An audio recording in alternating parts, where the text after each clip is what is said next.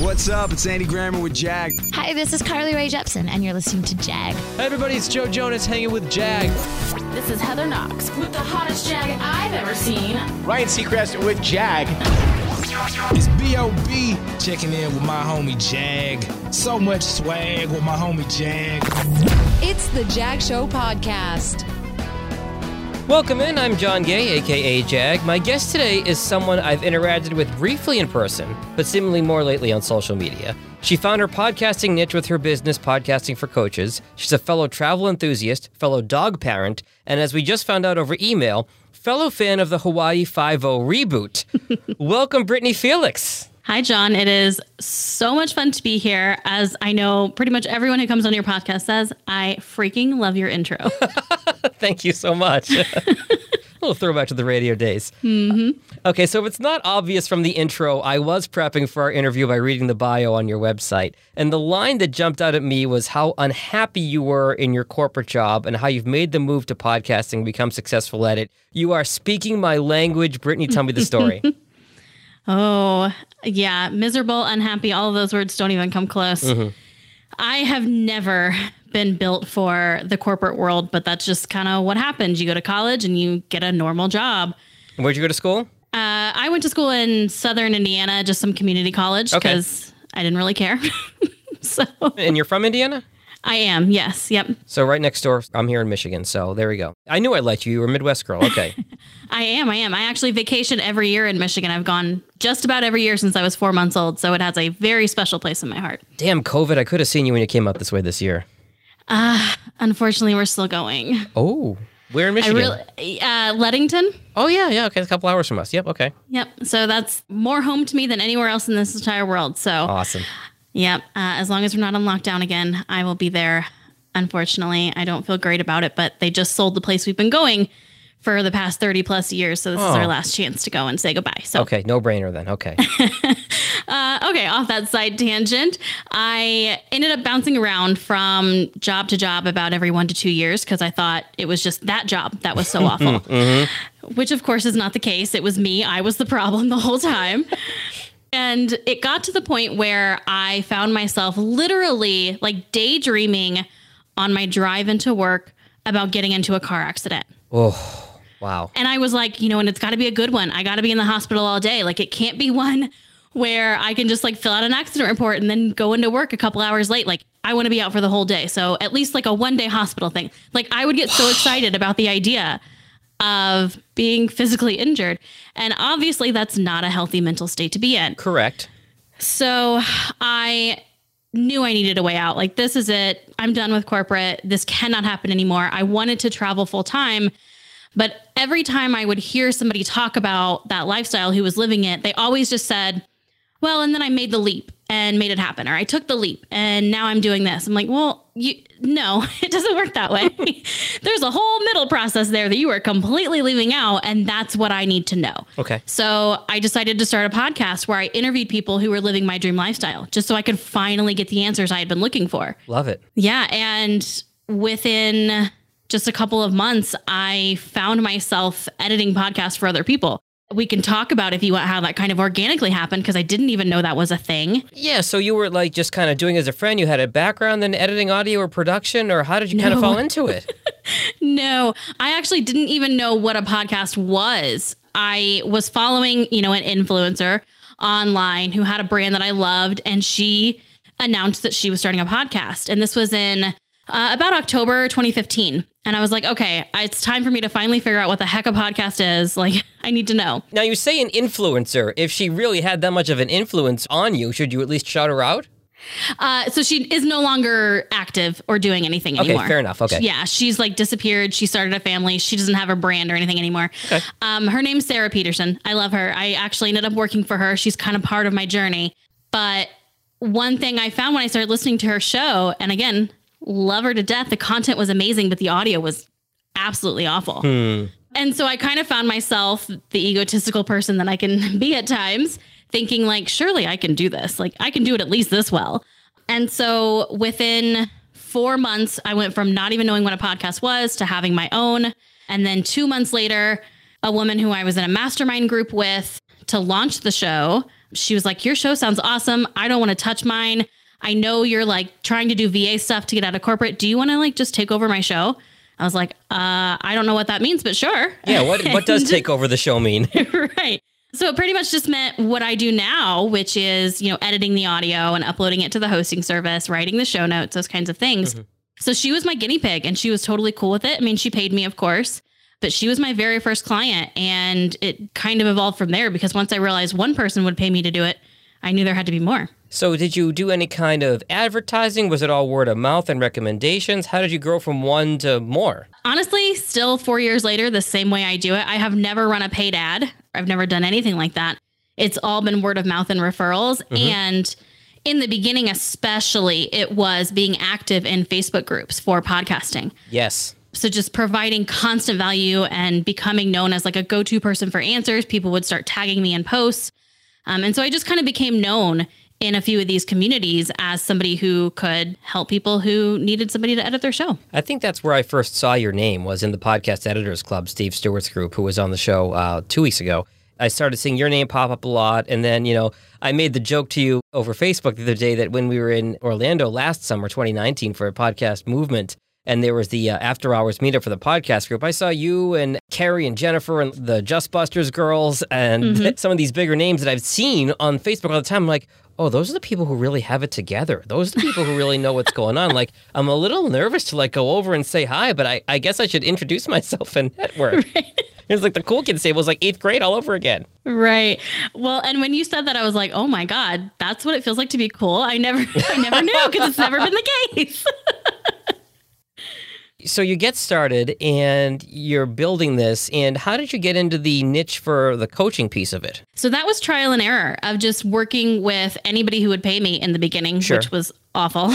And I quickly realized like what types of personalities I enjoyed working with. Mm-hmm. And I just found that personality really lined up with women and people who identify as women in the coaching and consulting space.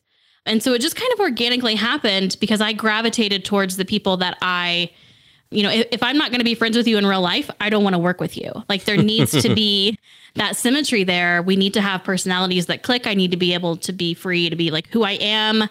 I never wanted to like feel like I had to come off as professional, which I am. I am very professional and I take my job very seriously. Right. But if I can't send you a GIF in response to something you've said me, then we don't need to work together.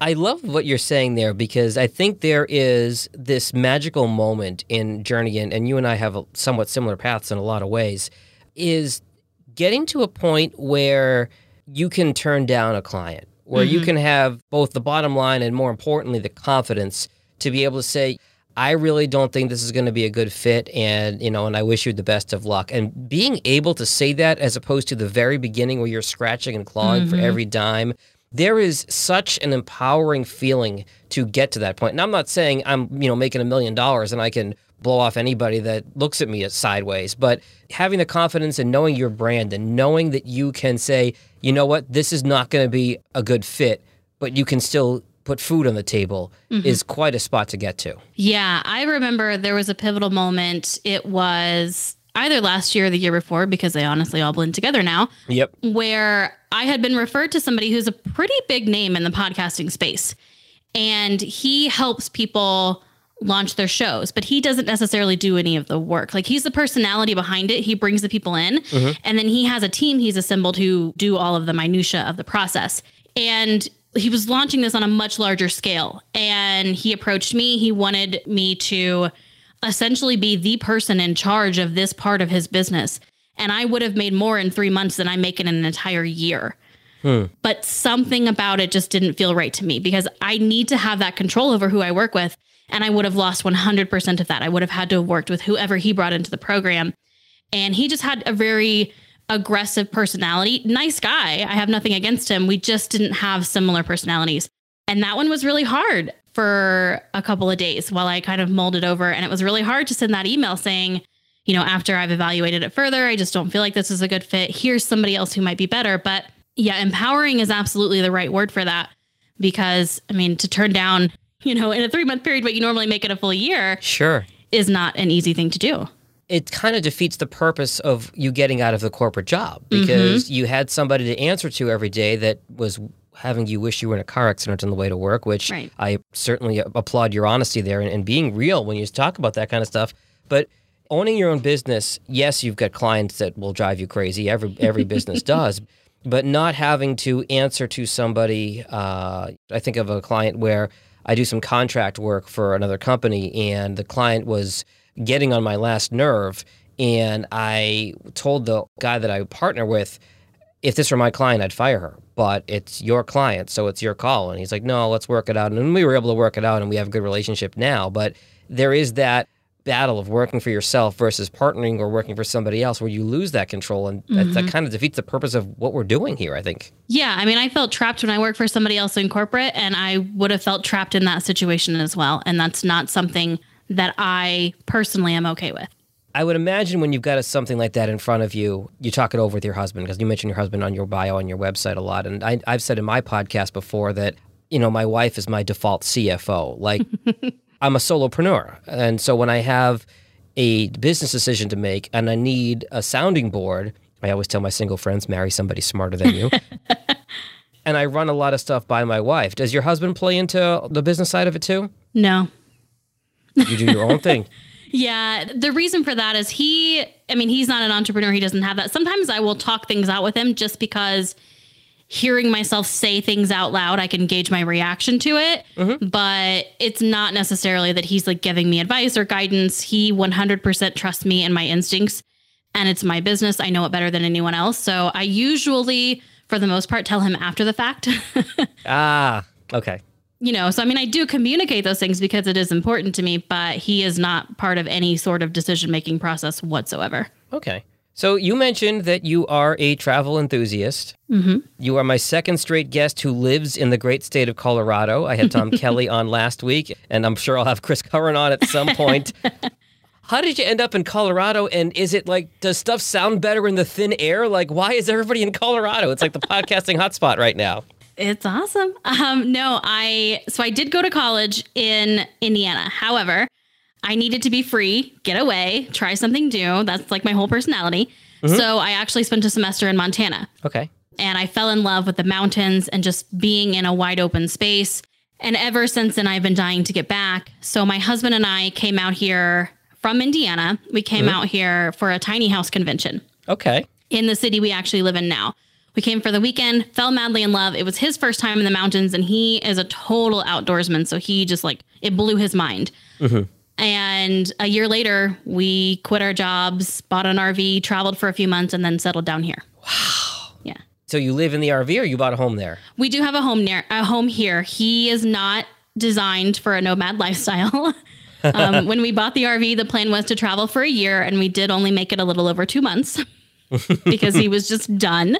So the compromise is to be settled, have a home, but it's here, like the base of the Rockies. It's a good jumping off point for us to go out and have adventure. Love it. Love it. Love it. Back to podcasting. What advice would you have for either a beginning or established podcast editor or both? That's something that you wish somebody had taught you as you were coming up or something you see coming up from time to time that you wish more people knew? I think the thing that I try to guide new podcast editors on whenever I see these conversations happening on Facebook or, we're having them in DMs or even in person is to trust your gut. And I know that sounds really cliche and generic, but honestly, if you do that and you recognize that when you're talking with a potential client and there's something that just strikes you as a little bit odd, there's something that just is just, a little bit off, that is almost always right. And if you lean into that and you develop it and you listen to your gut and your intuition more and more, it's only going to become more accurate because you're going to be able to understand it better. And to go along with that is to not take everyone who comes along. I know that it is so difficult to even think about saying no to anybody in the beginning when you're getting started. But from experience with myself and pretty much every editor I've talked to, taking a bad client just because they'll give you a paycheck is so much worse in the long run than saying no and leaving space for somebody who's going to be an amazing client. I love that. I had a mentor of mine tell me fairly recently, when somebody warns you that an individual is going to be a tough client, believe them. Right. And it's advice that I had wished I had taken when I was just starting out 2 years ago and building the business. But the toll that it will take on you when you have to deal with some of these difficult clients, it's like, okay, well, you know what? Next time you're faced with that situation, you walk away. And I love what you said. If you walk away from that business because the podcasting world is exploding, somebody will fill that slot in your wallet. Yeah, absolutely. There's no shortage of podcasters right now. And I know that a lot of new editors coming in are like, oh, I can't find any clients. I'm struggling to get clients. And that's probably because there's something that's off in either how you're marketing your services, how you're approaching these people, what you're putting out there in terms of displaying your expertise. It's not because there's a lack of clients. Right. They're out there. As a business owner and a podcast editor, do you find it tough to sometimes balance your time between doing the editing and running the business? And how do you deal with that? I do, actually. And this is going to be sacrilegious for so many people. The editing is my least favorite part of the process. And it's the most time consuming. So yes, I do find myself constantly like just getting through the client work, and my business is secondary. And it suffers. I mean, the past 2 years, my business hasn't grown like I've wanted it to because I've been so in the business with client work. But I've made some shifts. I've hired a new business coach. I've got like a group program that I'm going to be launching soon, which will free up time, but also make more money. So it's making these small little shifts that I think will set me up well for the rest of this year and going into next year. But absolutely, I've struggled with that for the past 2 years, and my revenue has stayed pretty much stagnant. My business hasn't really grown in the past 2 years. Now, it still make more money than I did in corporate, so that's great. I haven't lost anything even during COVID and all of that, but I'm not okay with just staying stagnant. Like, I constantly want to be reaching for the next level. So do you find yourself to the point where you would farm out editing work to subcontractors and so you can spend more time focused on the business, or how do you deal with that? Yeah, so I actually do have a subcontractor that I work with, and we've been working together for the past 2 years. She's been helping me. But I guess because I'm good at my job and people like working with me, I've had clients for 2 and 3 years now. Yeah. So they're at lower rates because I was not smart about building in automatic rate increases into my agreements every so often. And so there's just not really room in their rate to outsource to somebody else because I don't just go with the cheapest there is. It needs to be somebody who's up to my standard because I'm ultimately putting my name on it. So I need to be comfortable with their work representing me.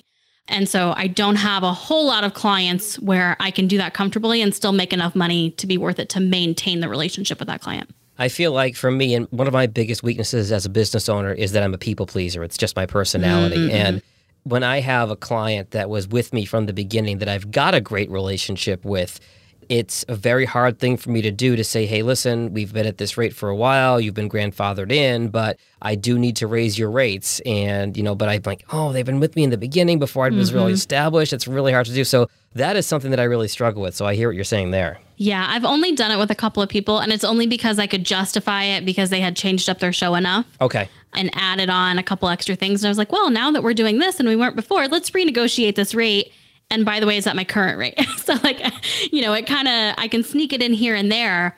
But for some of and there's not a lot anymore. I mean, most of them are pretty new and at my current rates, but there are a couple who have been with me for 2-3 years. Got it. You mentioned COVID a minute ago. There's so much conflicting data out there about, people scattered, but they came back and now they're listening later in the day, or they're listening more on desktop because they're working from home. What's your sense overall of the effect on podcasting that COVID has had? So I can just go from my experience with my own client shows because I'm in there every week inside their Libsyn dashboard. So I see kind of the general numbers. For the most part, everyone did take a dip for about the first month or so of COVID, month and a half. But since then, all of their shows, including my own, are pretty much completely back to normal. As far as like when people listen and all of those things, I don't really care about that stuff. As long as the numbers are there. Right, exactly. I mean, they're still listening. They're still engaging. That's what I'm seeing. Like, I'm having people who are, again, sending me comments on episodes that are put out, or I see them interacting with my clients' social media posts more about their episodes.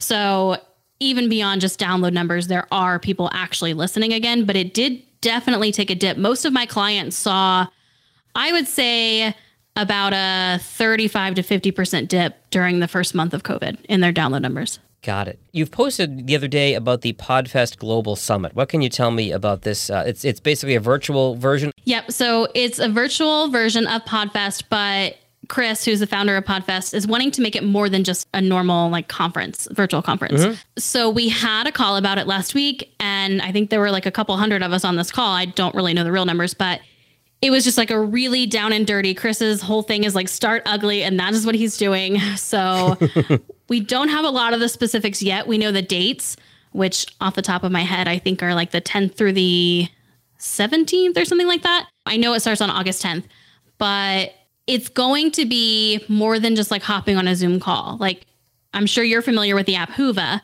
which is the app that's used at a lot of these conferences where people can talk to each other and like set up polls and arrange meetups and those kinds of things. So Hoova is going to be on board for this one as well. So we can still have that sense of connection with this virtual conference, but it's going to go, I'm going to say 24 hours a day. Oh, wow. But it's going to be like during the day US time are when all of these different events and panels and, you know, presentations and stuff are going to happen on Zoom.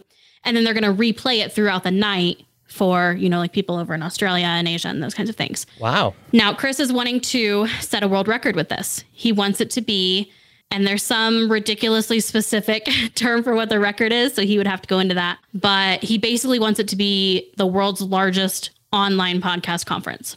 Okay. That's what the goal is. Like, I mean, the goal is obviously to help people, but the goal with this particular conference is let's set a world record for the largest podcasting conference. And he's really, really focusing on making it so that it's more than just like, hey, come check out this Zoom call. There's going to be breakout sessions where you can interact with other people who are on these calls, form little virtual meetup groups. So all the details are still being worked out, but I think it's going to be really, really fun. Very excited to hear more about that. Before I let you go, I got to come back to the travel. And you're a travel enthusiast. My wife and I are as well. Give me a couple of the favorite places you've been. Paris and all of Scotland. Really? Yes. Yeah. So Paris, I went to on my honeymoon. It was the first time there, and it was a crazy experience. As soon as we got off the plane, my very first 2 hours in Paris were being jam-packed like sardines into a baggage claim area because there was a bomb threat at the airport. Oh my God. And then my luggage got lost and we missed our shuttle to the hotel, but I still ended up loving it. Went back again this past fall, was still madly in love with it. And then I am obsessed with the TV show Outlander. Okay. So that made me fall in love with Scotland, and I knew I had to go. So I went there last fall as well. Spent a few weeks there in Edinburgh and just traveling around the Highlands, and it has stolen my heart. It outranks Paris now, which I never thought would happen. So yeah, those are the two places that I would move to today if I could. Are you a whiskey drinker? No. Oh, my best friend went to Scotland on his honeymoon, and he's a big whiskey and scotch guy, and he just loved. I'm sure. I am sure. No, we did go to like a distillery and got to, you know, get the whole shebang of how it's all made, and we got to try some, and I basically burned the lining of my throat off because holy crap, that stuff is so strong. Oh yeah. But no, I'm not really an alcohol drinker, period. So yeah, unfortunately I didn't get to enjoy that part of Scotland. Fair enough. My number one place is still Hawaii. Yeah. My wife and I went to, have you been to Hawaii? I have not, but it is like after New Zealand, Hawaii is probably next. Well, I mean, if you do it right, you could just hit Hawaii on the way back and shorten the flights, right? Right. We can all work remotely. Oh yeah. It's really been cool getting to know you just over the last, 25 minutes or so, Britany. And just, like I said, we've started liking each other's Facebook posts because it turns out we've got a lot in common, from dogs to travel and podcasting and everything else. And I'm sure you'll echo this when I say it, but the podcasting community is just so amazing and so welcoming. And I've only been in this for a little over 2 years full time. And I mean, the editors group is a special, unique, smaller group within it, but just, I don't know what your thoughts are on this, but just how welcoming this community has been to everybody in terms of podcasting. It's really been something to see. Yeah, I completely agree. And I will take that a step further, even because as a woman who has worked in heavily male-dominated spaces my entire life, like I worked for a sheriff's association, I have a degree in law enforcement, I worked for a moving company, a flooring company, a construction company. Like, I have been surrounded by grown men in every field I have been in, including podcast editing. And this is by far the most comfortable, safe space for me as a woman to be in. There are obviously outliers, but for the most part, I have never been so respected and treated as an equal as I have been in the podcast editing space. I am really glad to hear that, and I'm glad to hear you say that because that reminds me of a question that I almost missed on here that I wanted to get to. And I had Carrie Caulfield-Arick on a few weeks ago, but please give me a quick plug for the Just Busters Facebook group and explain that for the audience. Yeah, so there are a few outliers when it comes to this men, and we do still get mansplained to sometimes. Mm-hmm. So it kind of came about that we have this female identifying non-binary group where, you know, women can come in, especially if they're brand new to editing, even if they're just doing their own show, to ask all of those really newbie podcasting questions without fear of being like mansplained to or just being ridiculed or treated like they're, you know, stupid. It's just a really safe space. Not to say that Podcast Editors Club isn't. It's just that women coming into the space don't necessarily know that yet. And so this is a space where they can immediately feel at ease and like they can just get all the help they need. And it's a sort of a joint venture between, is it 4 of you that put it together? So I actually just recently came in. I believe it was Carrie Caulfield-Arick and Jennifer Longworth and Emily Peck-Prokop who started it at a podcasting conference. Okay. I didn't attend that conference, but I have been so actively involved, they've made me an admin of it. So they started it and I've come in, I think like within the past 6 months, maybe more. Okay. And have helped with it. Excellent. Finally, anybody wants to find you, give me your website, your social, anything you want to share. Absolutely. So it is Podcasting for Coaches literally everywhere. So podcastingforcoaches.com, Podcasting for Coaches on Facebook and Instagram. I am most active on Instagram. And then, of course, I have a podcast by the same name. Hashtag branding. Britany, Felix, Podcasting for Coaches, thank you so much. I really enjoyed getting to chat with you today, and hopefully this COVID thing will end at some point. We'll get to hang out in person. Yep, hopefully. And maybe I'll see you in Michigan. Maybe. All right, take care. Bye. Thanks for listening to the Jag Show podcast. If you like what you heard, be sure to subscribe in Apple, Spotify, Google, or wherever you get your podcasts. New episodes are published every Tuesday and Friday morning. For help with your podcast, find Jag on social media at Jag in Detroit or on the web at jagindetroit.com.